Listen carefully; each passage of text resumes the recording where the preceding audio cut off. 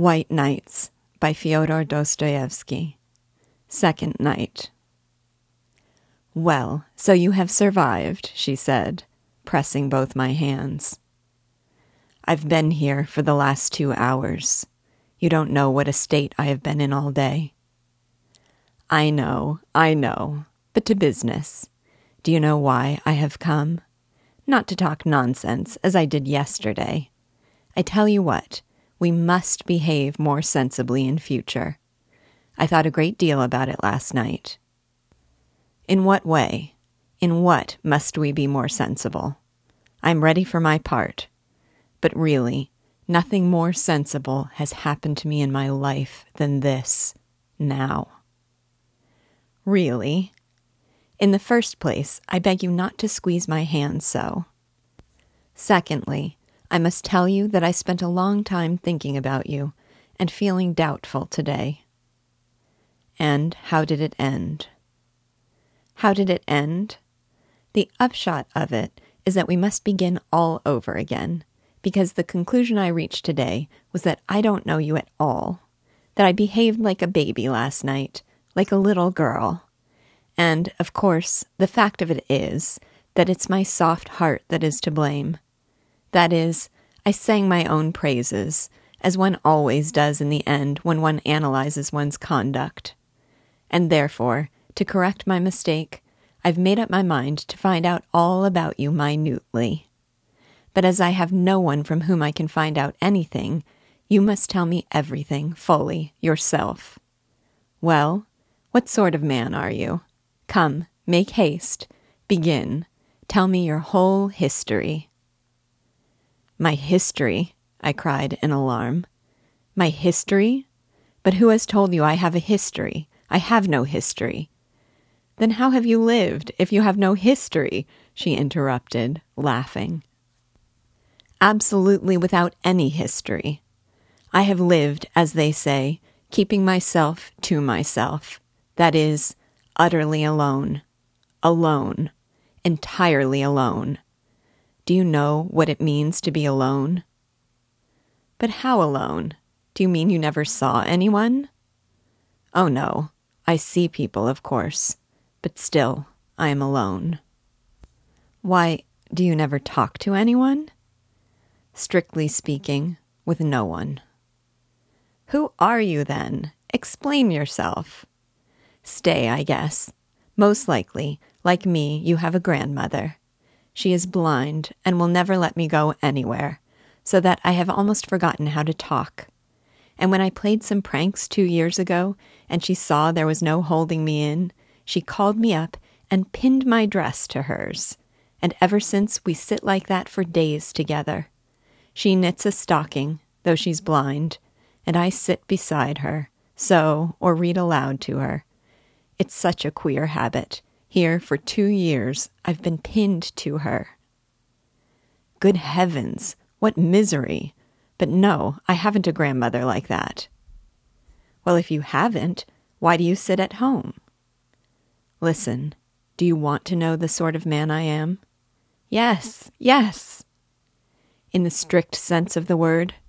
"In the very strictest sense of the word." "Very well.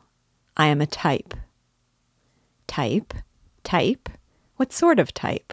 cried the girl, laughing, as though she had not had a chance of laughing for a whole year.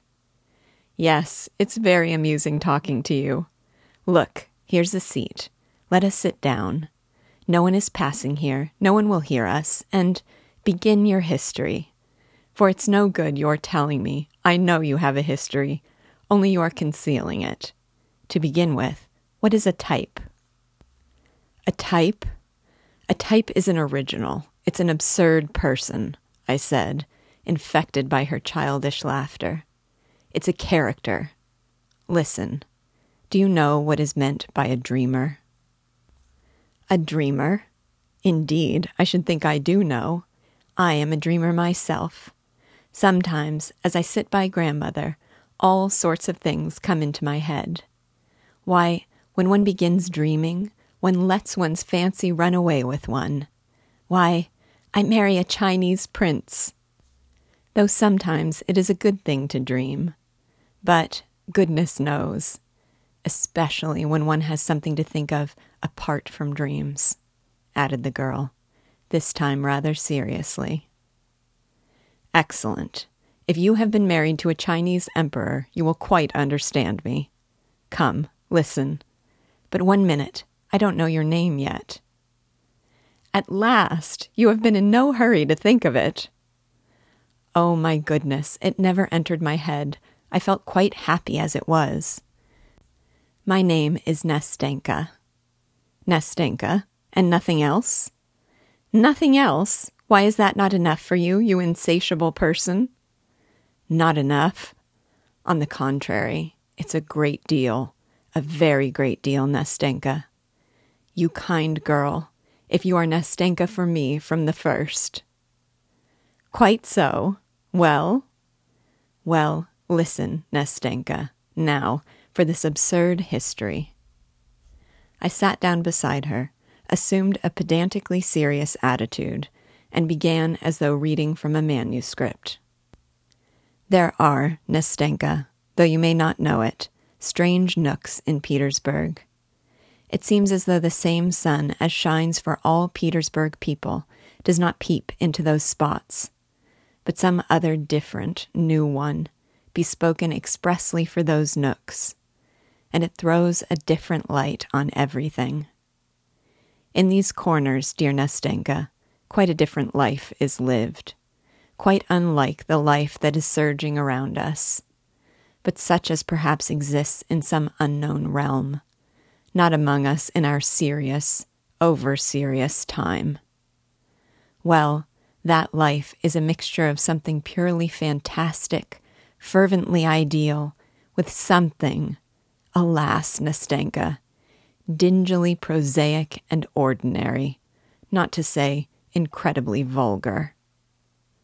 Phoo! Good heavens! What a preface! What do I hear? Listen, Nastenka. It seems to me I shall never be tired of calling you Nastenka. Let me tell you that in these corners live strange people. Dreamers. The dreamer, if you want an exact definition, is not a human being, but a creature of an intermediate sort. For the most part, he settles in some inaccessible corner, as though hiding from the light of day. Once he slips into his corner, he grows to it like a snail. Or, anyway, he is in that respect very much like that remarkable creature, which is an animal and a house both at once, and is called a tortoise. Why do you suppose he is so fond of his four walls, which are invariably painted green, grimy, dismal, and reeking unpardonably of tobacco smoke? Why is it that when this absurd gentleman is visited by one of his few acquaintances, and he ends by getting rid of all his friends, why does this absurd person meet him with such embarrassment, changing countenance, and overcome with confusion, as though he had only just committed some crime within his four walls? As though he had been forging counterfeit notes, or as though he were writing verses to be sent to a journal with an anonymous letter, in which he states that the real poet is dead, and that his friend thinks it is his sacred duty to publish his things. Why, tell me, Nastenka, why is it conversation is not easy between the two friends? Why is there no laughter? Why does no lively word fly from the tongue of the perplexed newcomer, who at other times may be very fond of laughter? Lively words, conversation about the fair sex, and other cheerful subjects. And why does this friend, probably a new friend, and on his first visit, for there will hardly be a second, and the friend will never come again, why is the friend himself so confused, so tongue-tied, in spite of his wit, if he has any, as he looks at the downcast face of his host, who in his turn becomes utterly helpless, and at his wit's end after gigantic but fruitless efforts to smooth things over and enliven the conversation, to show his knowledge of polite society, to talk, too, of the fair sex, and by such humble endeavor to please the poor man, who, like a fish out of water, has mistakenly come to visit him. Why does the gentleman, all at once remembering some very necessary business which never existed, suddenly seize his hat and hurriedly make off, snatching away his hand from the warm grip of his host, who was trying his utmost to show his regret and retrieve the lost position? Why does the friend chuckle as he goes out of the door, and swear never to come and see this queer creature again, though the queer creature is really a very good fellow, and at the same time he cannot refuse his imagination the little diversion of comparing the queer fellow's countenance during their conversation with the expression of an unhappy kitten, treacherously captured, roughly handled, frightened, and subjected to all sorts of indignities by children, till, utterly crestfallen, it hides away from them under a chair in the dark, and there must needs at its leisure bristle up, spit, and wash its insulted face with both paws, and long afterwards look angrily at life and nature, and even at the bits saved from the master's dinner for it by the sympathetic housekeeper. "Listen," interrupted Nastenka, who had listened to me all the time in amazement, opening her eyes and her little mouth. "Listen. I don't know in the least why it happened and why you ask me such absurd questions. All I know is that this adventure must have happened word for word to you."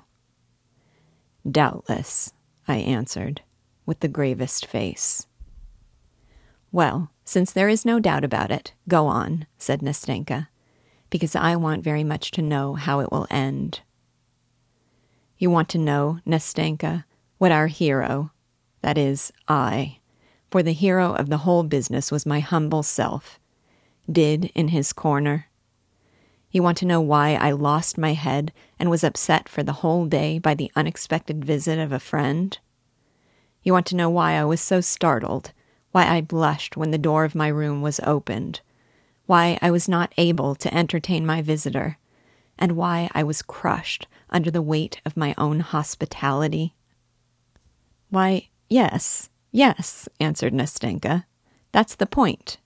Listen, you describe it all splendidly, but couldn't you perhaps describe it a little less splendidly? You talk as though you were reading it out of a book." "Nastenka," I answered in a stern and dignified voice, hardly able to keep from laughing. "Dear Nastenka, I know I describe splendidly, but, excuse me, I don't know how else to do it. At this moment, dear Nastenka, at this moment, I am like the spirit of King Solomon when, after lying 1,000 years under 7 seals in his urn, those 7 seals were at last taken off. At this moment, Nastenka, when we have met at last after such a long separation, for I have known you for ages, Nastenka, because I have been looking for someone for ages, and that is a sign that it was you I was looking for, and it was ordained that we should meet now. At this moment 1,000 valves have opened in my head, and I must let myself flow in a river of words, or I shall choke. And so I beg you not to interrupt me, Nastenka, but listen humbly and obediently, or I will be silent." No, not at all. Go on. I won't say a word." I will continue. There is, my friend Nastenka, 1 hour in my day which I like extremely. That is the hour when almost all business, work, and duties are over, and everyone is hurrying home to dinner, to lie down, to rest, and on the way all are cogitating on other, more cheerful subjects relating to their evenings, their nights, and all the rest of their free time. At that hour, our hero, for allow me, Nastenka, to tell my story in the 3rd person, for one feels awfully ashamed to tell it in the 1st person. And so at that hour, our hero, who had his work too, was pacing along after the others. But a strange feeling of pleasure set his pale, rather crumpled-looking face working. He looked not with indifference on the evening glow which was slowly fading on the cold Petersburg sky. When I say he looked, I am lying. He did not look at it, but saw it, as it were, without realizing, as though tired or preoccupied with some other more interesting subject, so that he could scarcely spare a glance for anything about him. He was pleased, because till next day he was released from business irksome to him, and happy as a schoolboy let out from the classroom to his games and mischief. Take a look at him, Nastenka. You will see at once that joyful emotion has already had an effect on his weak nerves and morbidly excited fancy. You see, he is thinking of something. Of dinner, do you imagine? Of the evening? What is he looking at like that? Is it at that gentleman of dignified appearance who is bowing so picturesquely to the lady who rolls by in a carriage drawn by prancing horses? No, Nastenka. What are all those trivialities to him now? He is rich now, with his own individual life. He has suddenly become rich, and it is not for nothing that the fading sunset sheds its farewell gleams so gaily before him, and calls forth a swarm of impressions from his warmed heart. Now he hardly notices the road, on which the tiniest details at other times would strike him. Now, the goddess of fancy, if you have read Zhukovsky, dear Nastenka, has already with fantastic hand spun her golden warp and begun weaving upon it patterns of marvelous magic life. And who knows, maybe, her fantastic hand has borne him to the seventh crystal heaven, far from the excellent granite pavement on which he was walking his way. Try stopping him now. Ask him suddenly where he is standing now, through what streets he is going.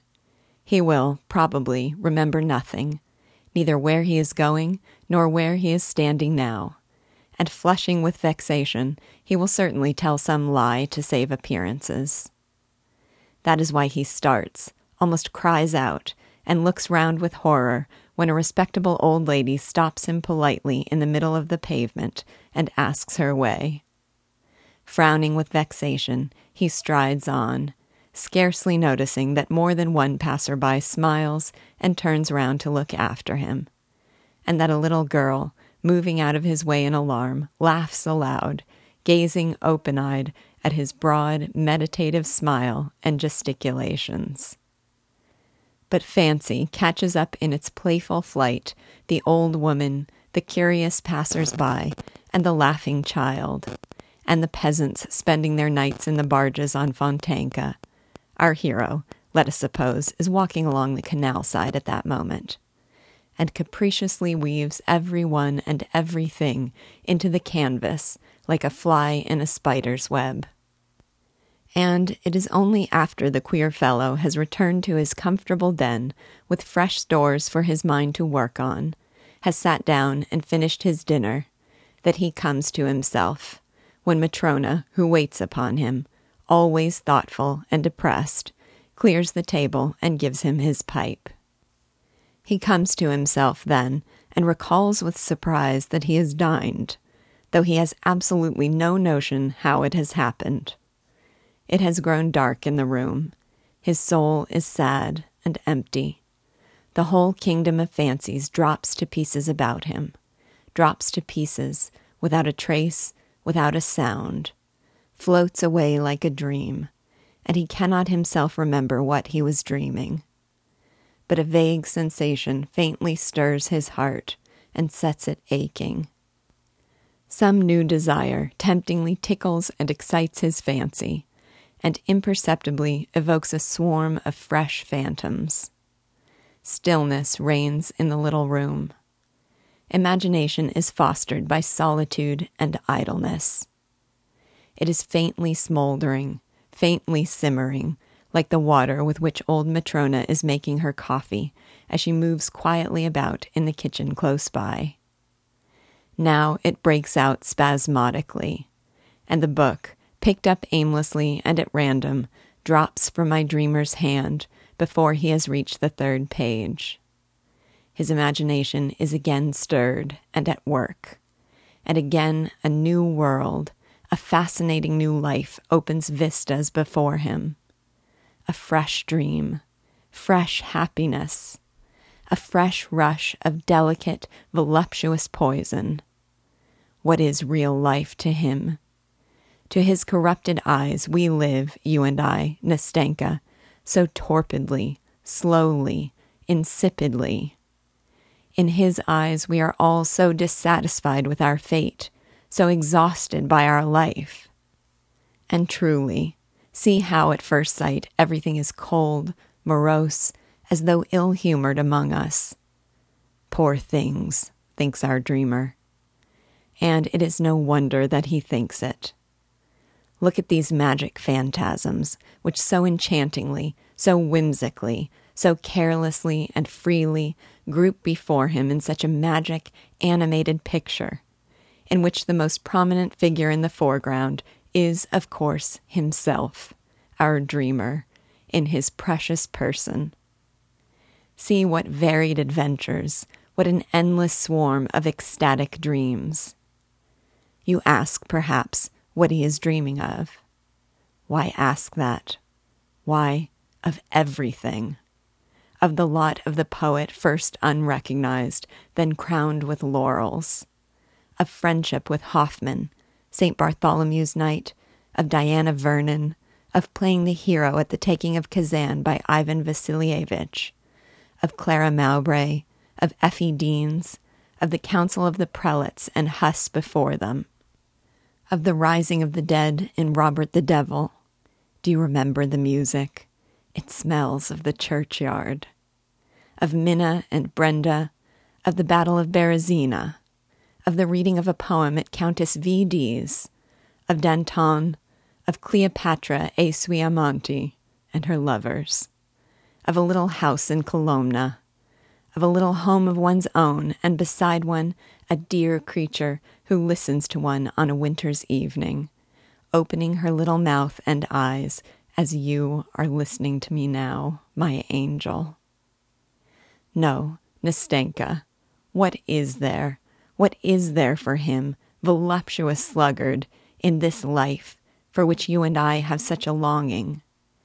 He thinks that this is a poor, pitiful life, not foreseeing that for him too, maybe, sometime the mournful hour may strike, when for one day of that pitiful life he would give all his years of fantasy, and would give them not only for joy and for happiness, but without caring to make distinctions in that hour of sadness, remorse, and unchecked grief. But so far that threatening has not arrived. He desires nothing, because he is superior to all desire, because he has everything, because he is satiated, because he is the artist of his own life, and creates it for himself every hour to suit his latest whim. And you know this fantastic world of fairyland is so easily, so naturally created, as though it were not a delusion. Indeed, he is ready to believe at some moments that all this life is not suggested by feeling, is not mirage, not a delusion of the imagination, but that it is concrete, real, substantial. Why is it, Nastenka? Why is it at such moments one holds one's breath? Why, by what sorcery, through what incomprehensible caprice, is the pulse quickened? Does a tear start from the dreamer's eye, while his pale, moist cheeks glow, while his whole being is suffused with an inexpressible sense of consolation? Why is it that whole sleepless nights pass like a flash in inexhaustible gladness and happiness? And when the dawn gleams rosy at the window, and daybreak floods the gloomy room with uncertain, fantastic light, as in Petersburg, our dreamer, worn out and exhausted, flings himself on his bed and drops asleep with thrills of delight in his morbidly overwrought spirit, and with a weary, sweet ache in his heart. Yes, Nastenka, One deceives oneself and unconsciously believes that real, true passion is stirring one's soul. One unconsciously believes that there is something living, tangible, in one's immaterial dreams. And is it delusion? Here, love, for instance, is bound up with all its fathomless joy, all its torturing agonies in his bosom. Only look at him, and you will be convinced. Would you believe, looking at him, dear Nastenka, that he has never known her whom he loves in his ecstatic dreams? Can it be that he has only seen her in seductive visions, and that this passion has been nothing but a dream? Surely they must have spent years hand in hand together, alone, the two of them, casting off all the world and each uniting his or her life with the other's. Surely when the hour of parting came, she must have lain sobbing and grieving on his bosom, heedless of the tempest raging under the sullen sky, heedless of the wind which snatches and bears away the tears from her black eyelashes. Can all of that have been a dream? And that garden, dejected, forsaken, run wild, with its little moss-grown paths, solitary, gloomy, where they used to walk so happily together, where they hoped, grieved, loved each other so long and so fondly. And that queer ancestral house, where she spent so many years lonely and sad with her morose old husband, always silent and splenetic, who frightened them, while timid as children they hid their love from each other. What torments they suffered, what agonies of terror, how innocent, how pure was their love, and how, I need hardly say, Nastenka, malicious people were. And, good heavens, surely he met her afterwards, far from their native shores, under alien skies, in the hot south, in the divinely eternal city, in the dazzling splendor of the ball to the crash of music, in a palazzo, it must be in a palazzo, drowned in a sea of lights, on the balcony, wreathed in myrtle and roses, where, recognizing him, she hurriedly removes her mask, and whispering, "I am free," flings herself trembling into his arms, and with a cry of rapture, clinging to one another, in one instant they forget their sorrow and their parting, and all their agonies, and the gloomy house, and the old man, and the dismal garden in that distant land, and the seat on which with a last passionate kiss she tore herself away from his arms, numb with anguish and despair. Oh, Nastenka, you must admit that one would start, betray confusion, and blush like a schoolboy who has just stuffed in his pocket an apple stolen from a neighbor's garden, when your uninvited visitor, some stalwart, lanky fellow, a festive soul fond of a joke, opens your door and shouts out as though nothing were happening, "My dear boy, I have this minute come from Pavlovsk." My goodness, the old count is dead. Unutterable happiness is close at hand, and people arrive from Pavlovsk? Finishing my pathetic appeal, I paused pathetically. I remembered that I had an intense desire to force myself to laugh, for I was already feeling that a malignant demon was stirring within me, that there was a lump in my throat, that my chin was beginning to twitch, and that my eyes were growing more and more moist. I expected Nastenka, who listened to me opening her clever eyes, would break into her childish, irrepressible laugh. And I was already regretting that I had gone so far, that I had unnecessarily described what had long been simmering in my heart, about which I could speak as though from a written account of it, because I had long ago passed judgment on myself, and now could not resist reading it, making my confession, without expecting to be understood. But to my surprise, she was silent, waiting a little. Then she faintly pressed my hand, and with timid sympathy asked, Surely you haven't lived like that all your life.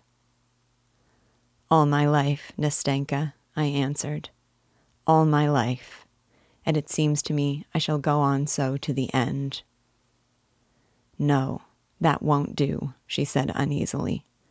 That must not be. And so, maybe, I shall spend all my life beside my grandmother. Do you know, it is not at all good to live like that. I know, Nastenka, I know, I cried, unable to restrain my feelings longer.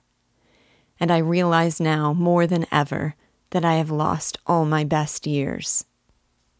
And now I know it and feel it more painfully from recognizing that God has sent me you, my good angel, to tell me that and show it.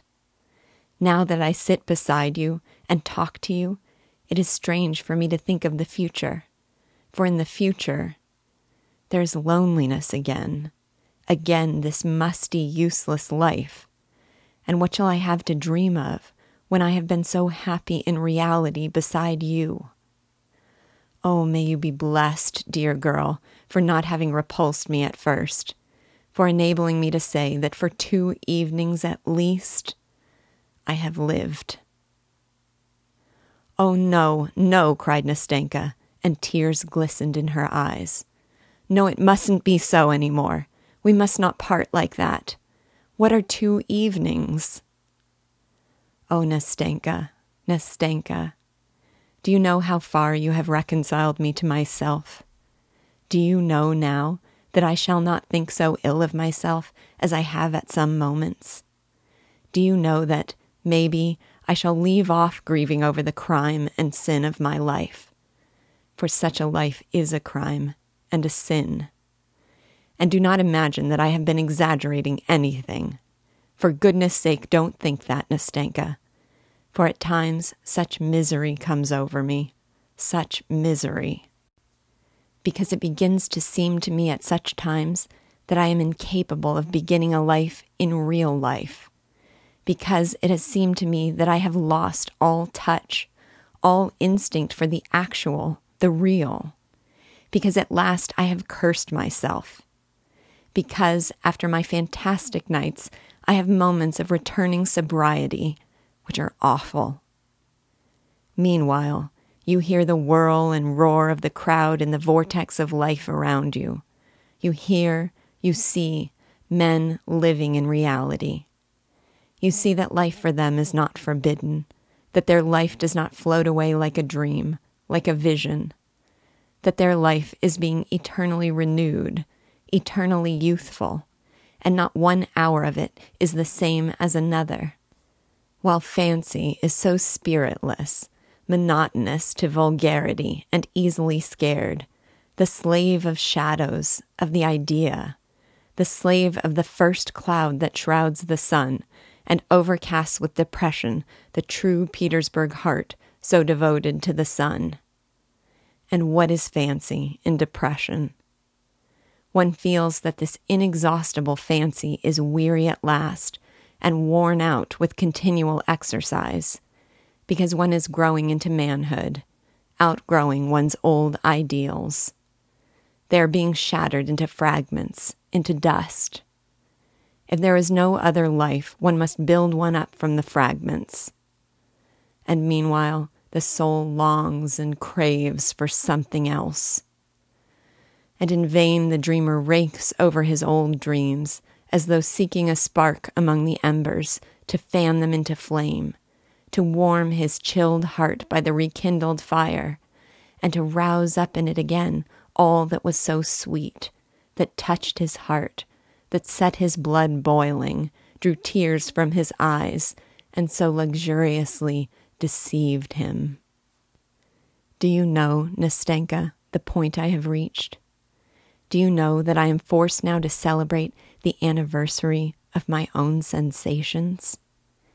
The anniversary of that which was once so sweet, which never existed in reality. For this anniversary is kept in memory of those same foolish, shadowy dreams. And to do this because those foolish dreams are no more, because I have nothing to earn them with. You know, even dreams do not come for nothing. Do you know that I love now to recall and visit at certain dates the places where I was once happy in my own way? I love to build up my present in harmony with the irrevocable past, and I often wander like a shadow, aimless, sad, and dejected, about the streets and crooked lanes of Petersburg. What memories they are! To remember, for instance, that here, just a year ago, just at this time, at this hour, on this pavement, I wandered just as lonely, just as dejected as today.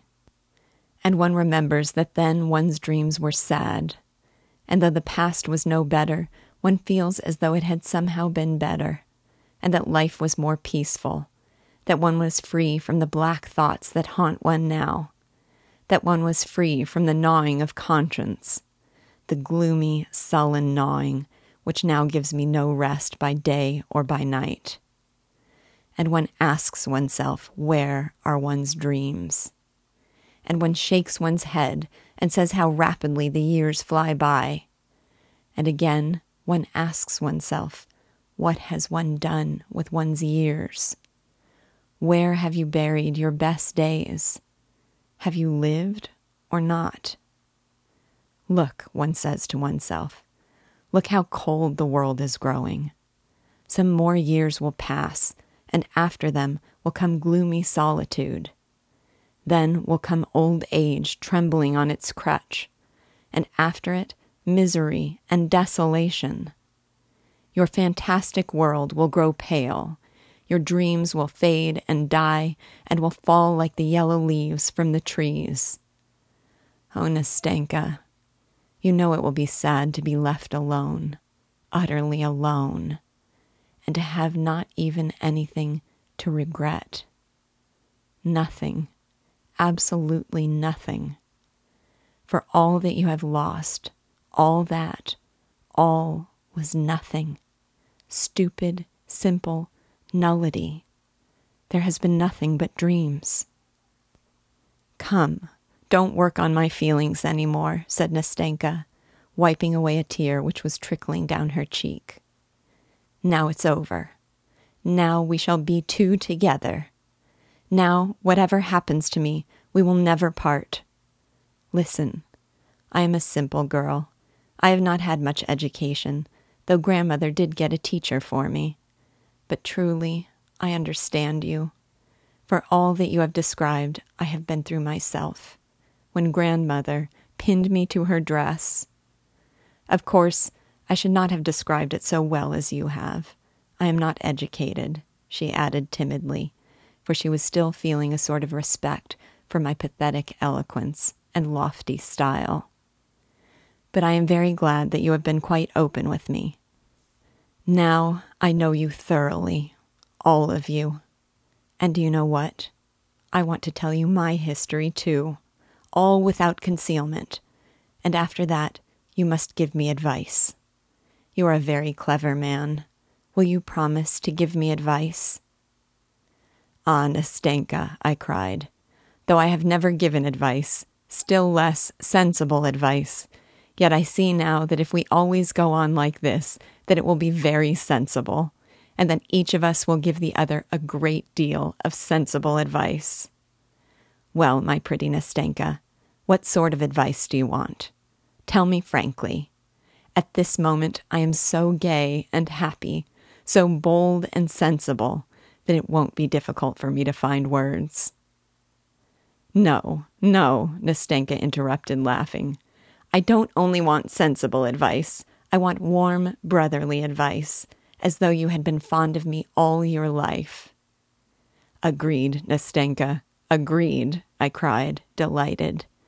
And if I had been fond of you for 20 years, I couldn't have been fonder of you than I am now. Your hand, said Nastenka. Here it is, said I, giving her my hand. And so, let us begin my history.